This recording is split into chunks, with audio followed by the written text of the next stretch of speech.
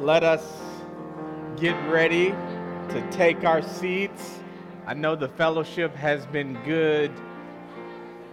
Praise the Lord for a representation of new life. Shar and Rochelle, I've gotten to know you over the past year. Family, welcome. I haven't met you yet. My name is Pastor Lance. I'm one of the pastors here at Newbury Church. So good to see you today. May the Lord keep you. May the Lord remind you of His greatness, of His glory, and His power and might. May I put a personal plug for the book of Jude and the book of Romans at the end. There's a doxology, and it just says, to Him who is able to keep you from stumbling, not based on you, Shar or Rochelle, but according to my gospel, to the word. So this journey is going to be upheld by the word, not you. Things are going to be difficult at times, confusing, scary even, dare I say, yeah, saints. But the word keeps us. It is the Lord who keeps us when we can't keep ourselves. And so praise God for you and welcome, sis. And sis, yes. So my task this morning is to close out a summer of Psalms. As school has begun, and we're going to close out this summer of Psalms in Psalm 139. So good morning once again. My name is Pastor Lance. I'm one of the pastors here at Newbury Church. We are glad to have friends and family and visitors because life is always a good thing to celebrate. And so we're going to close out this morning. And I just want to remind us that as we have gone through several Psalms, and if you have been on this journey with us, you know, we've went down to Psalm 1, Psalm 4, up to Psalm 139, I believe, with me. And you see the wide range of human emotion. I think the world is on a journey where it's all about mental health and addressing mental health and not shoving things down, but being open and vulnerable. And may I say it here first, like the Lord has always wanted to meet us in the depths of our soul, to see our vulnerability and to offer us life in the midst of our vulnerability. And so be encouraged this morning if you are on a mental health journey and on a journey yourself, that God's word can speak to that.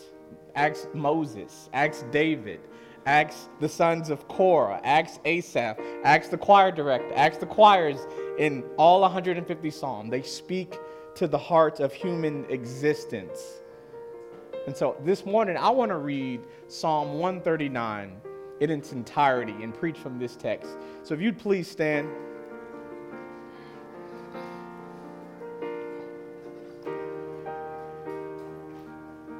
And I'll be reading from the CSB, Psalm 139 in its entirety. It's about 24 verses, but we'll read it this morning. Psalm 139. Lord, you have searched me and known me. You know when I sit down and when I stand up. You understand my thoughts from far away. You observe my travels and my rest. You are aware of all my ways. Before a word is on my tongue, you know all about it, Lord. You have encircled me. You have placed your hand on me. This wondrous knowledge is beyond me. It is lofty. I am unable to reach it. Where can I go to escape your spirit?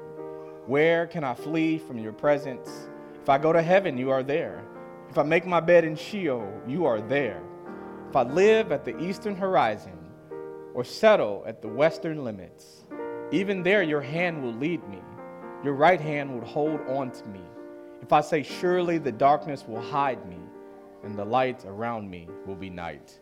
Even the darkness is not dark to you. The night shines like the day. Darkness and light are alike to you. For it was you who created my inward parts. You knit me together in my mother's womb. I will praise you because I've been remarkably and wondrously made.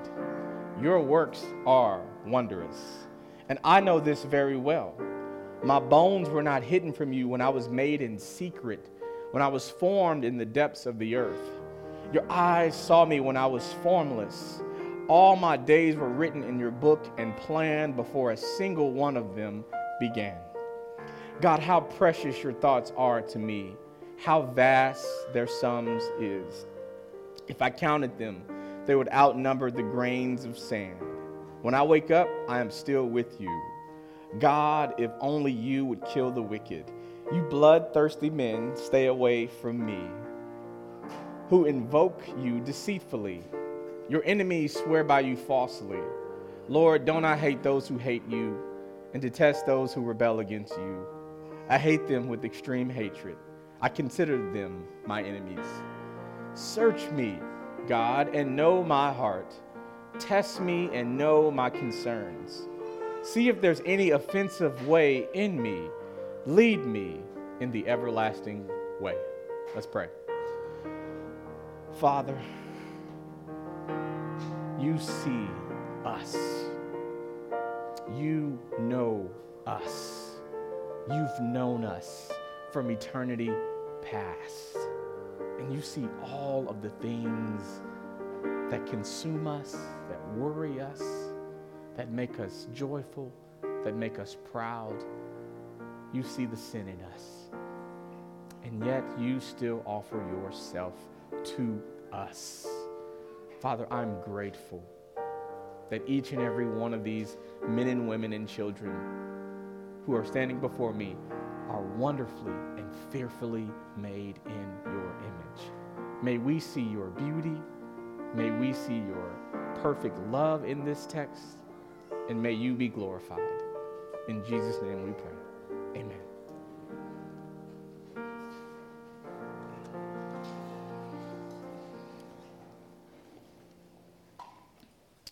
The human relationship with intimacy can be a double-edged sword. Intimacy with God, intimacy with others, and dare I say, intimacy with self can be the most difficult task of all. A deep, sincere knowledge of self can be hard to come by due to trauma, pride, or simply not having the tools to know yourself.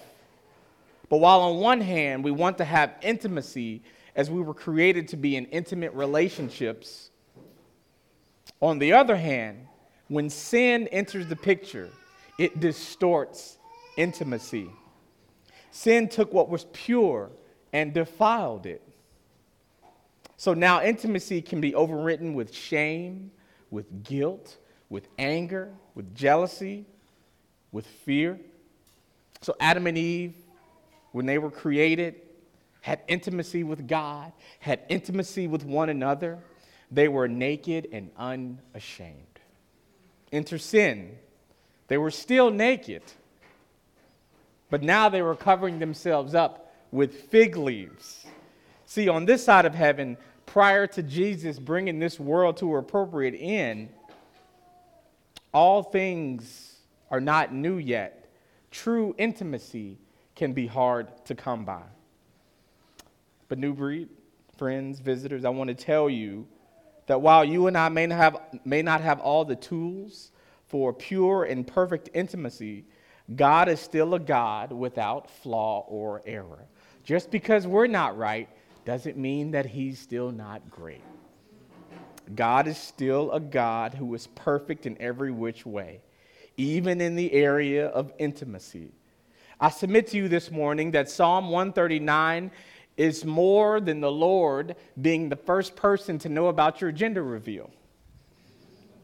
Psalm 139 is more than just the Lord telling you how omniscient he is. But Psalm 139 invites us to see that our God, our Lord, models for us immaculate intimacy.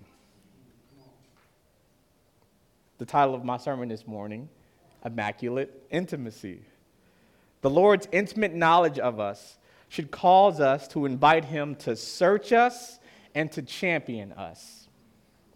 The Lord's intimate knowledge of us should cause us to invite him to search us and to champion us. My first point this morning: the Lord knows everything about you, period. The Lord knows everything about you, period. Verses 1 through 6. Lord, you have searched me and known me. You know when I sit down, you know when I stand up. You understand my thoughts from far away. You observe my travels and my rest. You're aware of all my ways. Before a word is on my tongue, you know all about it, Lord. You have encircled me. This wondrous knowledge is beyond me. It is lofty. I am unable to reach it.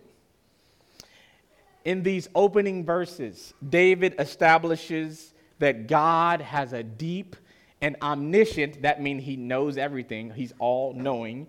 David establishes that God has a deep and omniscient knowledge of David's life. Essentially, the Lord is aware of David's every move. The Lord is more than just a bodyguard, knowing when his subject wakes and goes to sleep. The Lord is more than just a well-trained therapist with David's thoughts, and more than just a friend who can finish David's sentences. But this knowledge of David by the Lord causes David to invite the Lord to search him more, to know him more, and to reveal more. There is a concept in therapy where the therapist helps you process what they call the story you tell yourself. Maybe you've heard about it. The story you tell yourself. And I'm just going to sum it up real quick. The story you tell yourself is this. If something happened to you, you're describing the thing that happened to you in a way that makes sense to you. It may not even be all the way accurate or true or that helpful, but it's the story that you tell yourself. Things can be weighty. They can call a great deal of emotion. But it's a story we tell ourselves. Here, King David is asking God to search him. And later he asks God to see if there be any offensive way in him. So what I'm trying to say is, while I might have a story that I'm trying to tell myself, David is reminding me that I can ask God to help me tell his story in my life. Let me encourage you this morning. While this passage brings us face to face with the omniscience of the Lord, I think there are things that draw out the impact of how we live and worship God. The Lord knows our patterns of sin. The Lord knows when we plot mischief. The Lord knows when we are grieved to the point of being sleepless. I've been there. The Lord knows when the words we say and the words we want to say. The Lord knows where all the hairs grow on you as well as the stuff that you say that can raise hairs. The Lord has intimate knowledge of all of our doing. But this knowledge of our doings brings forth his provision and his protection. Look at verse 5. You have encircled me. You have placed your hand on me. Now, personally, I kind of like the way the ESV reads. You hem me in the front and in the back. And so I kind of like that, but I'm going to just stick with the CSB. You have encircled me. You have placed your hand on me. And that's significant because, brothers and sisters, let me stop here and say this. We have to consider how the Lord's intimate knowledge shows up in our day-to-day life with the Lord himself. Scholars note that the emphasis here is on the word you, meaning David emphasizes the Lord is the one who encircles him and lays his hand on David with all of that intimate knowledge that he has about David. Church, this calls to mind the story of Hosea and Gomer in the Old Testament, which is really the story of God and Israel. On one hand, you have a faithful covenant keeper. On the other hand, you have an adulterous wanderer. Hosea 2:2-7. This is after Gomer's continuous adultery. But this is what the Lord has to say to Hosea as we keep that concept of encircle me and hemming him in, David in. This is what the Lord says to Hosea. Rebuke your mother, rebuke her, for she is not my wife, and I am not her husband. Let her remove the promiscuous look from her face and her adultery from between her breasts. Otherwise, I will strip her naked and expose her as she was on the day of her birth.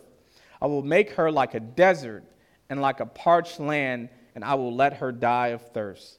I will have no compassion on her children, because they are the children of promiscuity. Yes, their mother is promiscuous. She conceived them and acted shamefully, for she thought, I will follow my lovers, the men who give me my food and water, my wool and flax, my oil and drink. Therefore, this is what I will do. This is what the Lord is saying. This is what I will. This is what the Lord will do. I will block her with thorns. I will enclose her with a wall so that she cannot find her path. She will pursue her lovers, but not catch them. She will look for them, but not find them. Then she will think, I will go back to my former husband, for then it was better for me than now. Church, there it is. The Lord sees everything we most desire, and how beautiful it is that he encircles us so that we, by God's grace and provision, can't get to the worst part of us. Church, it wasn't just that the Lord had knowledge of Gomer's sin patterns. It wasn't just that the Lord was displeased with Gomer's adultery. Church, it wasn't just that she was due for a punishment and judgment. But in the Lord's covenant faithfulness, he sees Gomer in all of her sin and promises to be faithful and not allow her lovers to catch her, to be with her. Verse 7 reminds us, despite everything in her life, he knows that she's up to, and he knows about her up to this point, the Lord still shows up. Aren't you glad that God can meet you at your worst, enjoying your worst sin, and still show up as his best? He can meet us at our worst and still show up as his best, and I'm going to even say, offer his best. Not based on you, but based on him. So, good thing the Lord doesn't do the whole 3 strikes and you're out thing. But my Lord says in Isaiah, my bruises and my stripes bring you in relationship with me. Right? My conviction, friends, is that the Lord has infinite wisdom, his loving wisdom and his infinite knowledge. His knowledge of us does for us what we can't do for ourselves. Gomer couldn't get right. She was still going to pursue the things she wanted to pursue. David, on many occasions, still wants to pursue the things that he wants to pursue, right? The Lord knows us so well that he knows where we need to be brought back a little. He knows how much rope to give us. To take it a cut further, he acts on his intimate knowledge of us for our good. If the Lord didn't hem some of us in, we would be reckless. We would be reckless. But it's not lost on me that some of you are sitting here today saying, well, Pastor, if the Lord knows all the things in my life, if the Lord knows my lying down, my standing up, my motives, and all that stuff, then why doesn't he prevent stuff more from happening, right? Why does he still allow this stuff? I don't feel hemmed in. I don't feel encircled. I don't feel the Lord's hand, but yet he knows all of these things. Brothers and sisters, I dare not answer the depths of your heart questions, your heart and hard questions. I can say, but what I can say is this: the story is not over. And his intimate knowledge of you is not in vain. The Lord is in love. The Lord, in his love and in his wisdom, keeps us from going off the deep end. The Lord places his hand on us, the scripture says. Friends, I can't tell you what the Lord's hand is going to do in the next few moments of the next few years. But I can tell you that his hand is filled with wisdom, with power, and with love. You may not be able to feel what he's doing, but we trust that it is for our good. David ends this first section with an admission that such knowledge of the Lord's omnipotence is too wonderful for him. It's too high for him that he cannot attain it. Sometimes the Lord's knowledge and working of and in our lives transcends what we can comprehend. David even says that. Look, I know you know everything about me, and it's just mind-blowing, right? It's just mind-blowing. This is not a cop-out, but a biblical reality, right? Job questioned God when he was going through hard times. In Job 38, 2-4. Who is this and this is God's response. Who is this who obscures my counsel with ignorant words? Whew. Get ready to answer me like a man. When I question you, you will inform me. Where were you when I established the earth? God is like, Job, man, like you don't know what I know. Like you haven't been around for eternity. Like I know these things. Like I know what I'm doing. And for 40 straight verses after that, the Lord reminds Job that the Lord knows what he's doing, and Job is out of his depth when questioning the wisdom and sovereignty of the Lord in that moment. So what's the response to the Lord knowing everything about us?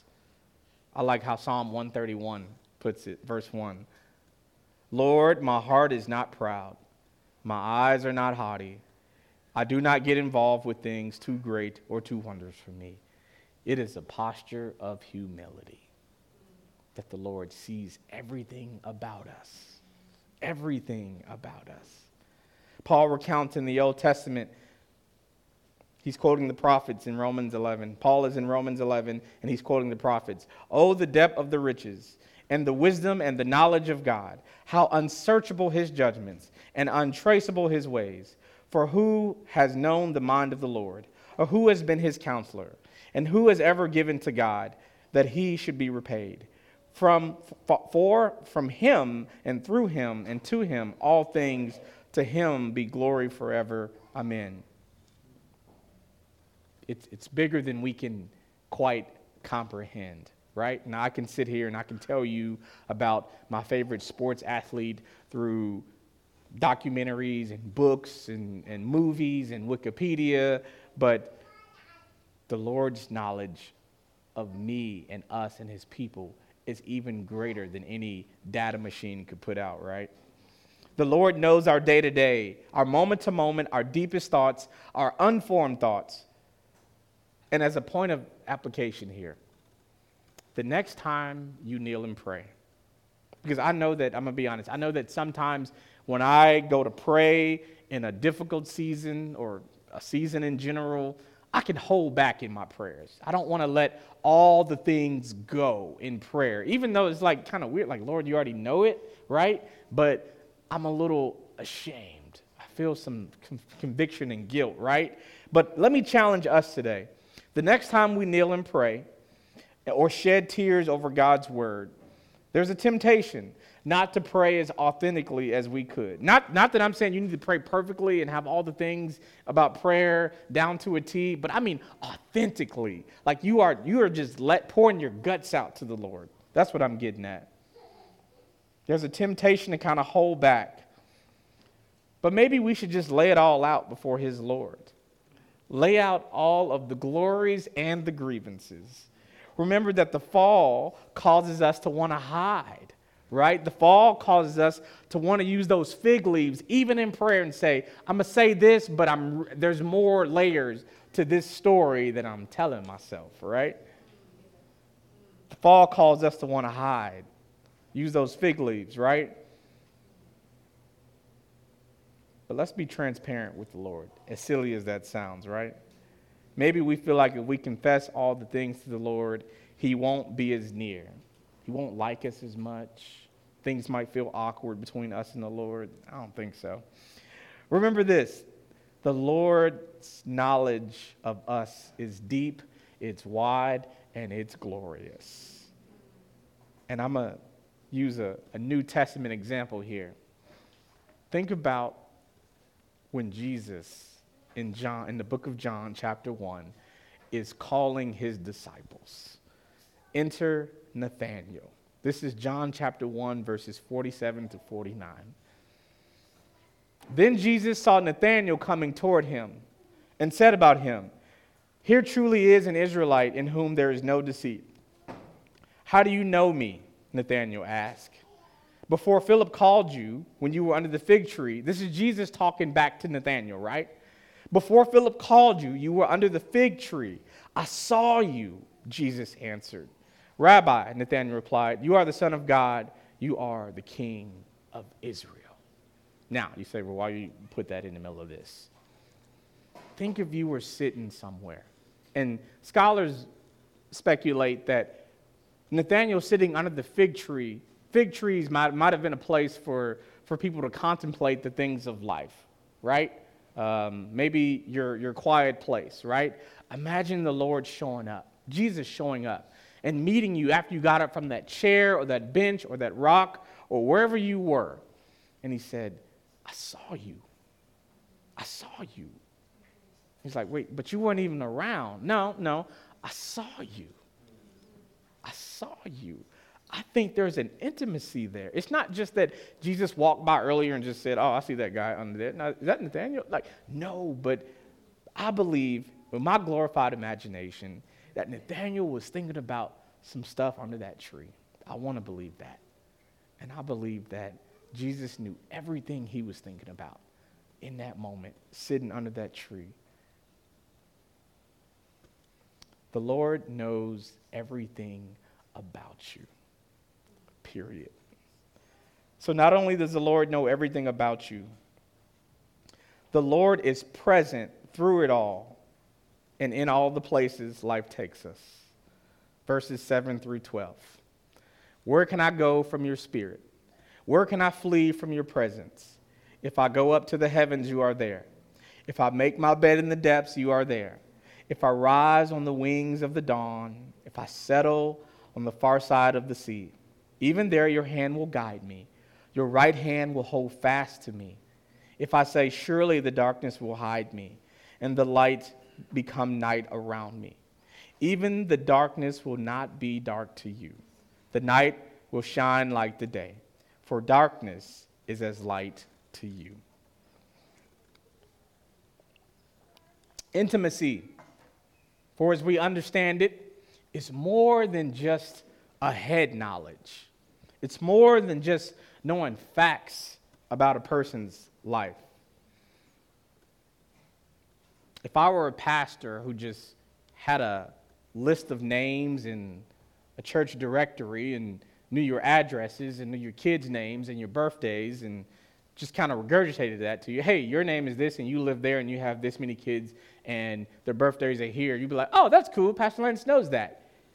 But if I just left our relationship there at just knowing everything about you, that might be like, well, he's a pastor, but I don't know if he's much of a shepherd, right? You know? But God just doesn't know, right? Because he knows all that stuff from the jump. But then he enters into the life of the believer, right? If I was a pastor who just knew stuff but never showed up in your lives, you may suggest that our relationship is not as close as I thought it might be. So here in the next 6 verses, the Lord shows us that he not only knows David, but the Lord's presence is ever with David. David asks in verse 7, "Where can I go from your spirit? Where can I flee from your presence?" Not that David is trying to run, but I think a broader point is being made in this part of the poem. The Lord's intimacy is an intimacy that shows up no matter where we are. David takes us on a journey of his highs and his lows. We've had highs and lows. Of his nears and his fars. We've had some nears and fars maybe with the Lord. We felt that way. Even out to sea. Through the light and through the darkness.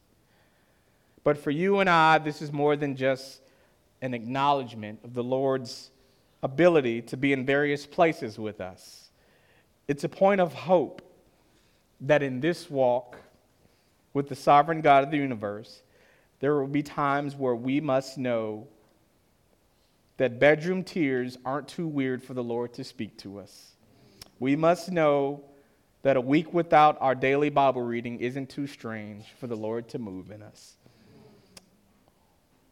We may be months deep in depression, grief, anxiety, or doubt, or fear, but that's no reason for the Lord to take a mental health day away from us. Know that the Lord is near. We may be telling ourselves the same old story of shame and guilt, or whatever we tell ourselves. The Lord can show up in the middle of our shame and offer shalom. The Lord can show up in the middle of our shame and offer shalom. Verse 8, if I go up to heaven, you are there. If I make my bed in Sheol, you are there. This word Sheol, the word, I guess you could say hell, right? The word hell in this text is from the Hebrew word Sheol. I got it in Hebrew and it says Sheol. I don't know that, but Sheol. Sheol. How does it go, Pastor? Sheol. I can't say it, but you get the point, guys. And it can mean like grave, pit, tomb, So to make one's bed there, obviously, would be a euphemism for death and dying, right? Like, it's not good. To make your bed in Sheol, in death, to make your bed in death, right? So the psalmist is saying, as one commentator wrote, so the psalmist is saying, if I go to my grave, you are there. Think about that. If I go to my grave, you are there. All right? I think I'm supposed to preach here. So two things. Your lowest of your low is not too low for the Lord to lay his hand on you. And I got proof. It's coming. Even in your low death, even in death, the grave, or a tomb, the Lord has already defeated death, the grave, and the tomb, right? Right? This is true in eternal terms, right? Death is no place we can escape God, but a place we enjoy with God for all of eternity, right? Not time, not space, nor distance, nor speed, nor height, not depth, not east, not west, not even the theories of Neil deGrasse Tyson, my man, not even my man, can separate us from the presence of the Lord. Not on vacation, not in the slums. I'm about to go hard here. So the next time somebody drives through my neighborhood west of 9th Street and says the Lord is not here, you look at them and say, you ain't read Psalm 139, bro. Friend, associate, colleague, I don't know, whoever they are, I don't care, family, brother, sister, I don't know, but like miss me with that, the Lord ain't in the West End or in the inner city. Miss me with all that. Miss me. Yeah. Tell them that he was with Peter after being scared out of his mind and got shook by a peasant lady, right? Tell them he was with Isaiah in the middle of being thrown in a pit for prophesying. Yeah, we all been there. When we look at what we have to work with, at our circumstances, at our sin, we say, not much to show for here. Not much I can move on. Not much I can work with. The Lord still shows up. Man, if we don't believe that deep inside somebody that the Lord, I believe that if the Lord gave us truth serum, we might say, this dude is too far gone. That dude is too far. That dude is too rich. That person is too poor. He or she is too. For all of our, and I'm going to put myself in this, for all of our, they are too, I want to bring back a God is. God is omnipresent. God is omnipotent. God is omniscient. God met Paul in the middle of sin on the way to death and made him into a preacher to the saints. God met Lazarus after death. That's right, after death, for 3 days and stinking, right? He met Lazarus after death and said, come on out, my dude, loose that man. What I'm trying to say is, the Lord, if I go to a graveyard around here and I put my hand in the dirt, I'm going to come back up with dirt. When Jesus, when God, when the Holy Spirit, when the triune God of the universe reaches his hand into a grave, he pulls out a saint often, right? So what I'm trying to say is, as we think about this Psalm in 139, like, where can you go? Nowhere. No, he can reach into wherever you at, whatever you doing, however you doing it, and pull you out of that. And he said, I'm standing right here. I'm standing right here. I'm standing right here. If you're here today and you think you need to get right before God meets you where you are, I humbly challenge that thinking and say, the Lord is fully capable of giving you his full complement of attributes and can meet you in your emptiness. That's what's so great about this immaculate intimacy. He knows, God knows, you can't escape, you can't be forgotten, and you can't be overlooked because he is omniscient. He is, period. The Lord is omnipresent. Never, one commentator put about this passage, never has the pen of man more effectively described the omnipresence of God. Another quote is, no one is in mere distance any further or any nearer to God than any other person is. And so that can hit us two ways, right? One, it could hit us for us of like, man, like God is accessible, right? Like no matter where I'm at, if I'm struggling, we already talked about the Lord can reach into a grave and pull out a saint. But maybe if we're praying for somebody else and don't think the Lord can move on their behalf, the Lord can reach into a grave and pull out a saint, right? So the Lord knows everything about us. The Lord is present through it all and in it all, in all the places that life takes us. But we also see in Psalm 139, the Lord knows you in all seasons of you. The Lord knows you in all seasons of you.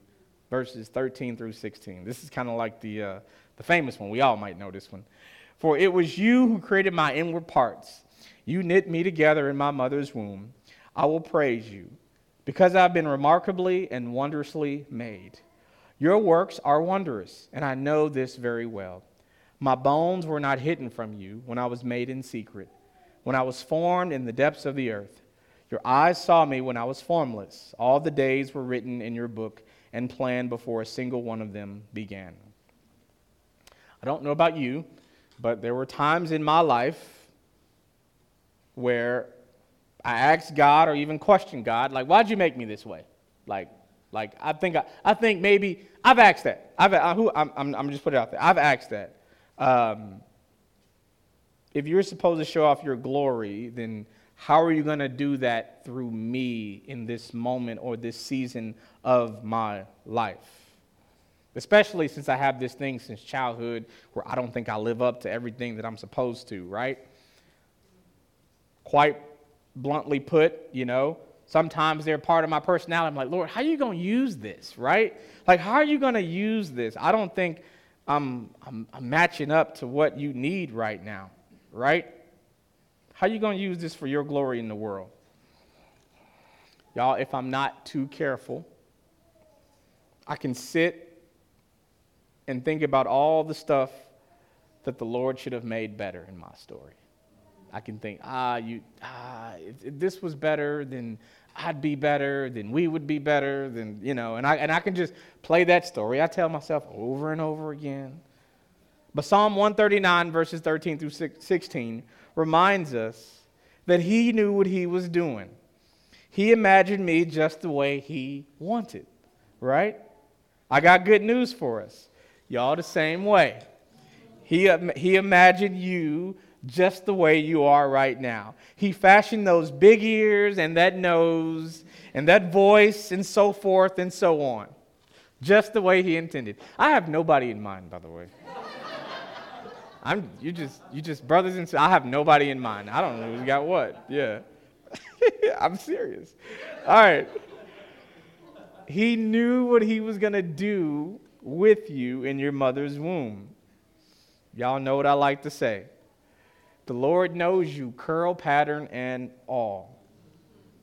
So if you want more curls, less frizz, more muscles, less this, more that, take it up with the Father, because I can't help you. He planned that stuff for you. But if you ask him, he's going to tell you that he made you on purpose. He made you the way you're supposed to be made. You're not a result of cosmic chaos, but you are at the heart and the character and the power and the wisdom and the love of a divine designer. He made you for him, not for you, right? He made you for him, not for you. Now, I joke about curl patterns and personality, right? Because that's easy. But I'm serious when it comes to the parts of us where we loathe that God has made us this way. There's a scene in The Chosen with little James, and I know there's some stuff around The Chosen, but I like it. Eat the meat, spit the bones out, right? You know, I don't know if James looked like that. I don't know if Jesus looked like that, you know, but I get the point. So there's a scene at the end of a season, I forgot which one, maybe 2 or 3, where Jesus is about to send the disciples out 2 by 2 to go preach and to go heal. And they get their orders of where to go, and James, in The Chosen, he's like little James, right? He's about yay high or so, and he's got a walking problem, he's got a stick, and he's not the picture of healing and grace and deliverance, because the irony is they're about to go in Jesus' name and heal people and deliver people. And so he's like, hey, Jesus, you sending me out, right? And he's like, yeah. So I'm going to go heal people and do all this stuff for people, but I kind of look like this. He's like, yeah. I didn't want to ask, but you've been healing all these people. You gonna do something with this leg or my back or something? He's like, no, I'm not. I could, but I'm not. And he's like, well, why? Like, naturally, well, why? You gonna have me go out here and do all this? And in the show, Jesus looks at him, because imagine the testimony of a man who can hardly stand, not in his own strength, but in God's strength, proclamating the power of God in other people's life. That it wasn't about him the whole time. It's about a him greater than him. It's about the one who sent him, right? And so I think we can all, maybe I can't speak for you, but I'm like, can you really use this? Like, is this how my personality is supposed to be? It's holding me back, Lord, but then I have to remember, like, the Lord made me this way. Don't miss verse 14, right? Don't miss this. I've been remarkably and wondrously made. So in some translation, it's wonderfully and fearfully made. We kind of know it, right? We're not made in a warehouse for mass production here. So the picture is this. We're not made like we got off the Amazon truck. Like it's the same package, same box. It's not like mass producing shoestrings or pants where like it's all knit the same, cut the same, boom. It's supposed to look all the same, right? Kind of mundane in that regard, right? But don't miss this. When God crafted us, he was careful to craft us unique and awe-inspiring. Let me make it more plain. When he made you, your name, it was unique and awe-inspiring, right? Something grand and something miraculous that we all can kind of think about is the birth of a new baby, right? That's in there. The birth of a new baby, right? There's something that awe-inspiring word there, wonderfully, right? Of like, we've all seen the birth of a child, most of us. We've seen it on TV or at a friend's house, or we just seen a baby, right? We got like 20 kids at New Breed, probably maybe 50 kids at New Breed. So we've all seen babies. And when you meet a baby, you're like, oh, like Like there's an awe that comes about you. What if I told you, that's not my ESPN entry, but that's how God sees you. That's the uniqueness and the awe that God made you with, right? That's how he made you. So yeah, I got these little pinkies, right? That only allows me to play second base and not quarterback. But man, it's like, like God looks at me and says, yeah, you my dude, Lance. I made you that way on purpose. And so I don't know your thing with your body or your the way God made you, but he made you that way on purpose, right? Like he made you that way. It's not a fluke. It's not a fluke. You were wonderfully and fearfully made with distinction. You were made set apart. But because of sin and how sin distorts things, we can struggle with being wonderfully and fearfully made. We can struggle seeing it in other people, like, this person, right?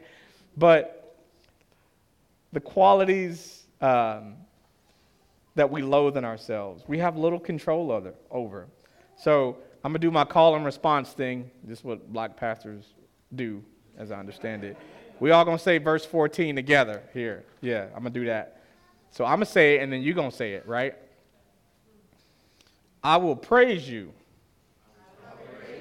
because I have been remarkably and wondrously made. Your works are wondrous.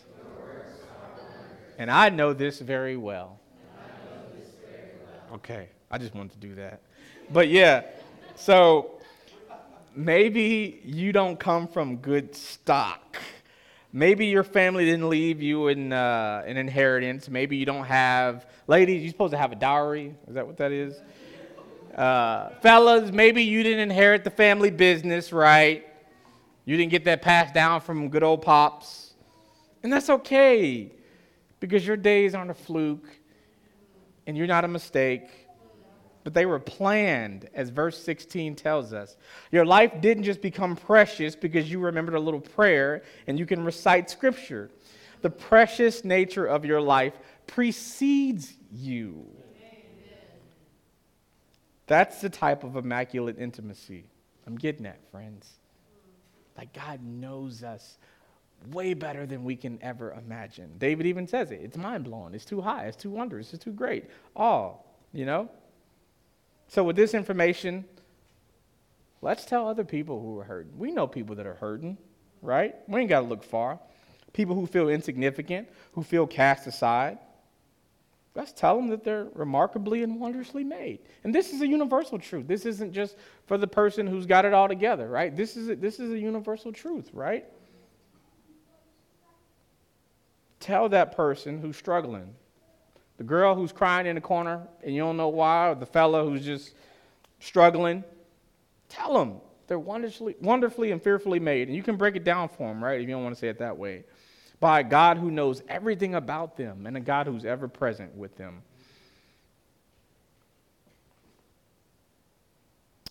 So, we talked about a God who knows us, period. A God who's with us through all seasons of life. And my last point is intimacy that sanctifies. Intimacy that sanctifies. Verses 17 to 24. God, how precious your thoughts are to me. How vast their sum is. If I counted them, they would outnumber the grains of sand. When I wake up, I am still with you. God, if only you would kill the wicked, you bloodthirsty men. Stay away from me, who invoke you deceitfully. Your enemies swear by you falsely. Lord, don't I hate those who hate you and detest those who rebel against you? I hate them with extreme hatred. I consider them my enemies. Search me, God, and know my heart. Test me and know my concerns. See if there is any offensive way in me. Lead me in the everlasting way. So, the final 7 verses seem a little random, right? Of like David is like kind of giving God his props for knowing everything about him, and then David's like, yeah, and I don't like those dudes over there. Kill them. I don't want to kill them. You don't like me. They don't like you. I don't like them. Let's kill them. Kind of. Look, I found it a little random too. But so David takes the shift from the things being all about God and what God knows and his omniscience, and omnipresence, to the intimate reliability of God. But in light of God's divine attributes, David wants us to know how God thinks, to develop a godly worldview. The more David knows about God, it seems, the more he wants to know the thoughts of God. He wants to have God's influence on his life. God, how precious your thoughts are to me, how vast their sum. David continues to be in awe of the depth and inspiring nature of the Lord's thoughts. So maybe this is a word for us as believers, right? So it's not just that we know what the Bible says, but we can pursue a deeper relationship, right, with God. I hope that makes sense. So David is not just looking from afar and saying, all right, I see it, I'm out. But he's like, no, I want to be hurt for the things that you hurt for, Lord. I want to be upset at the things that you're upset, Lord. When I see injustice that you call injustice, may I find it to be injustice and to be outraged like you would be outraged, oh Lord. Where you see compassion needs to be had, may I see compassion needs to be had. Where you see truth needs to be spoken, may I see truth needs to be spoken. I should say it that way. And then he kind of finishes up by saying, if there be any grievous way in me, Lord, lead me in the way everlasting. And so David isn't just thinking about okay, I want to know God, enjoy God, which is important, right? Which is great. But he's like, man, I want the things of God to be the things that I exercise out here with my hands and feet, right? And on top of that, keep looking to see if there's still more jacked up stuff in me and fix it, right? And fix it. So it's kind of all right, I know who you are. I've asked you to search me. You've shown me who you are. I've asked you to search me. I want my thoughts to be like your thoughts. I want to be hurt and happy for the things that hurt you and that make you happy. I want to hate sin the way you hate sin. And on top of that, you know what? Just keep digging. Just stay there and keep looking to see if there's something else that I need to conform to your image, right? And I think that can be something we can walk away with of we can know God and enjoy God, but let's invite God to keep searching our hearts for what's not of him, for the things that he finds to be important. May they be important to us. I don't know if I've ever prayed that way, Shane, you challenged us on prayer a couple weeks ago, and you're right. I don't know if I pray the way Scripture encourages me to pray for God's character to be lived out through his people. And so I'm backing Shane up here today of maybe we can pray that the things that are important to God can be the things that are important to us, right? I'm not saying go ham like David wanted to go ham. That's not the application here for bloodthirsty men. I'm not giving you that application, but I do think there can be a sense of man, how can I live out the law of God amongst people who are hurting and lost? How can I reflect the glory of God and introduce people to an all-knowing, all-inspiring, omnipresent, omnipotent God who sees them with immaculate intimacy? So if you're here today and you're like, man, that's great, Lance, but what you want me to do with that? I want you to do this with that. Take Jesus. Take Jesus, because Jesus is the whole point. Jesus is the whole point. When you meet Jesus in the New Testament, he's talking to people. He's talking to Nathanael and said, I saw you under the fig tree. He's talking to the woman at the well and said, hey, I know that you got a husband at home, but really you got 5 husbands. He's talking to people who are lame, who are sick, who are deaf, who are blind, and said, man, I know you've been like this your entire life, but it's to the glory of God that it may be revealed in you. I'm going to heal you, right? And so we can find hope and healing in God's knowledge and wisdom and his provision in our life. Can our prayer be, Lord, help me think like you. Help me rejoice like you. Help me weep for the things you weep over. Help me see the beauty where you see the beauty. Help me loathe the things you loathe. And help me worship where you call me to worship. Let's pray. Lord, I thank you for your word. I thank you that although you have so much deep, sincere, intimate knowledge of us, you see us at our worst. You see us when we grieve. You see us when we are far from you. But as the psalmist says, you encircle me. You hem me in front and behind. Lord, you keep me from the worst parts of me. So I pray that you keep us from the worst parts of us, and that you would show us how great you are in the midst of this life, Lord. May you be glorified. In Jesus' name, I pray. Amen.